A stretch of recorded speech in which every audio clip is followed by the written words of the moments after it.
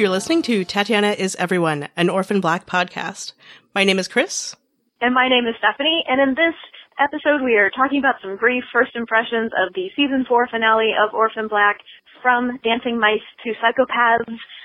Oh my gosh, Chris, what the heck? What the heck? I don't know. I have such mixed feelings about this episode, because it was good and a lot of stuff happened, but it's a little bit of a departure from the other season finales, save possibly for the first season. Although we've been saying this season kind of feels like a throwback to the first season, so maybe that's what they're going for? I don't know, but it was much less happy, even though horrible things have happened at the end of every season. This is maybe worse than we've seen, with the exception of the end of season 1, in which Kira is gone. Yeah, I agree. I actually had that exact thought when the episode ended. I was like, this feels like the season 1 finale when Kira was gone and we didn't know what happened to her. And, you know, there was some happiness in like a Cosima Delphine type of reunion, but no ultimate resolution to the big problem that they were facing throughout the season. So, yeah, I agree. It's back to season 1 finale as well to me. Right, because seasons 2 and 3 both had at least the big family moments, even though they ended with something bad like Helena being taken or Delphine being shot. So, yeah. It's like, there is that brief moment of relief of, oh, Delphine and Cosima are together again, yay. But which I did cry. I cried a little. Okay.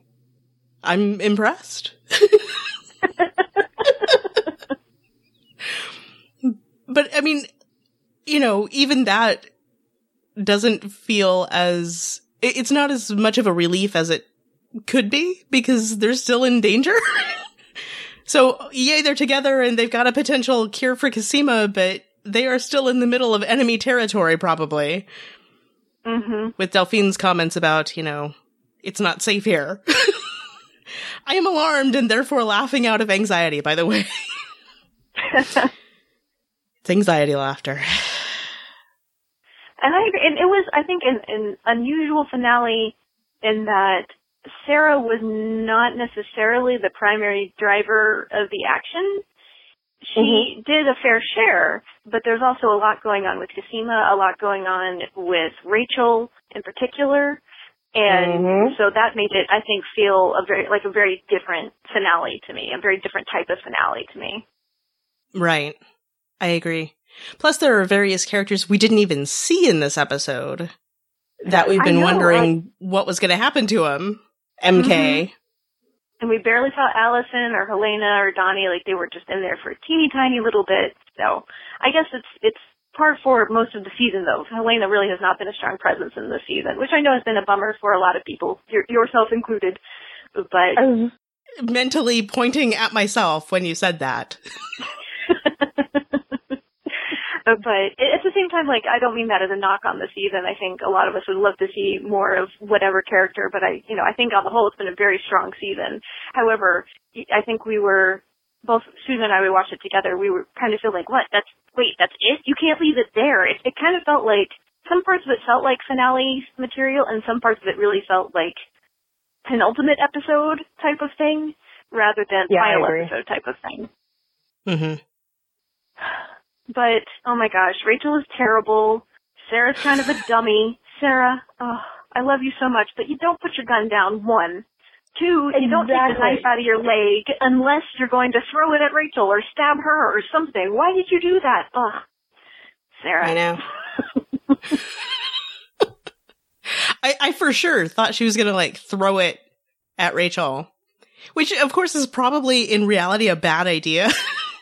Because that only works in movies? It's true, but I actually thought she would go over and try to stab her. I mean, she could move that fast, but Rachel wasn't exactly paying that much attention to her either. Right.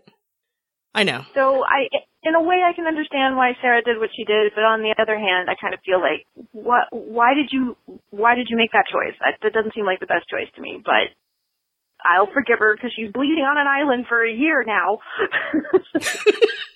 No!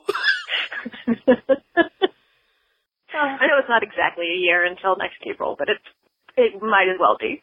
It's 42 weeks. It's long enough. This is stressful, Stephanie. This was a very stressful finale. I agree. And I'm trying to decide. I don't want to get too much into the details just because this is supposed to be a first impressions episode. If y'all can't tell, because the recording probably sounds a little different, I am in Wisconsin at a wedding, and I'm stealing a few minutes to talk to Chris today, but I don't really have time to do our full-length discussion this weekend, so we're going to do it early next week, which means we would love to get your feedback about this episode to include in that longer episode discussion. And we have already gotten about, I don't know, half a dozen emails. So thank you, everybody who has sent those in already. We would love some voicemails to include, some voicemails or messages or memos.